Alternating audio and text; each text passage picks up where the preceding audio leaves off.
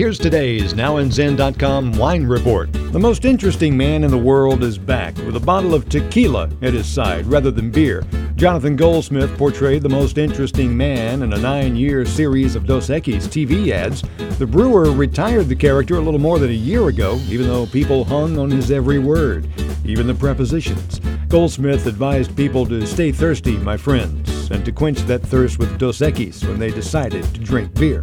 Goldsmith now finds a different beverage most interesting, Astral Tequila. He'll still be sitting in the high-back leather chair with beautiful women at either side, and he'll still be telling his viewers that he didn't lie.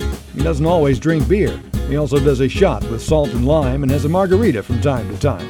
By the way, he's also shilling for Luma Wi-Fi and cybersecurity systems in spots that definitely lack the humor element of his Dos Equis classics. Those were so funny, people still watch them on YouTube.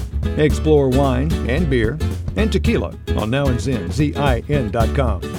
Thanks for listening. Hope you'll download us again soon. The music for the podcast is by Kevin MacLeod. I'm Randy Fuller. Read all about it on NowAndZin.com.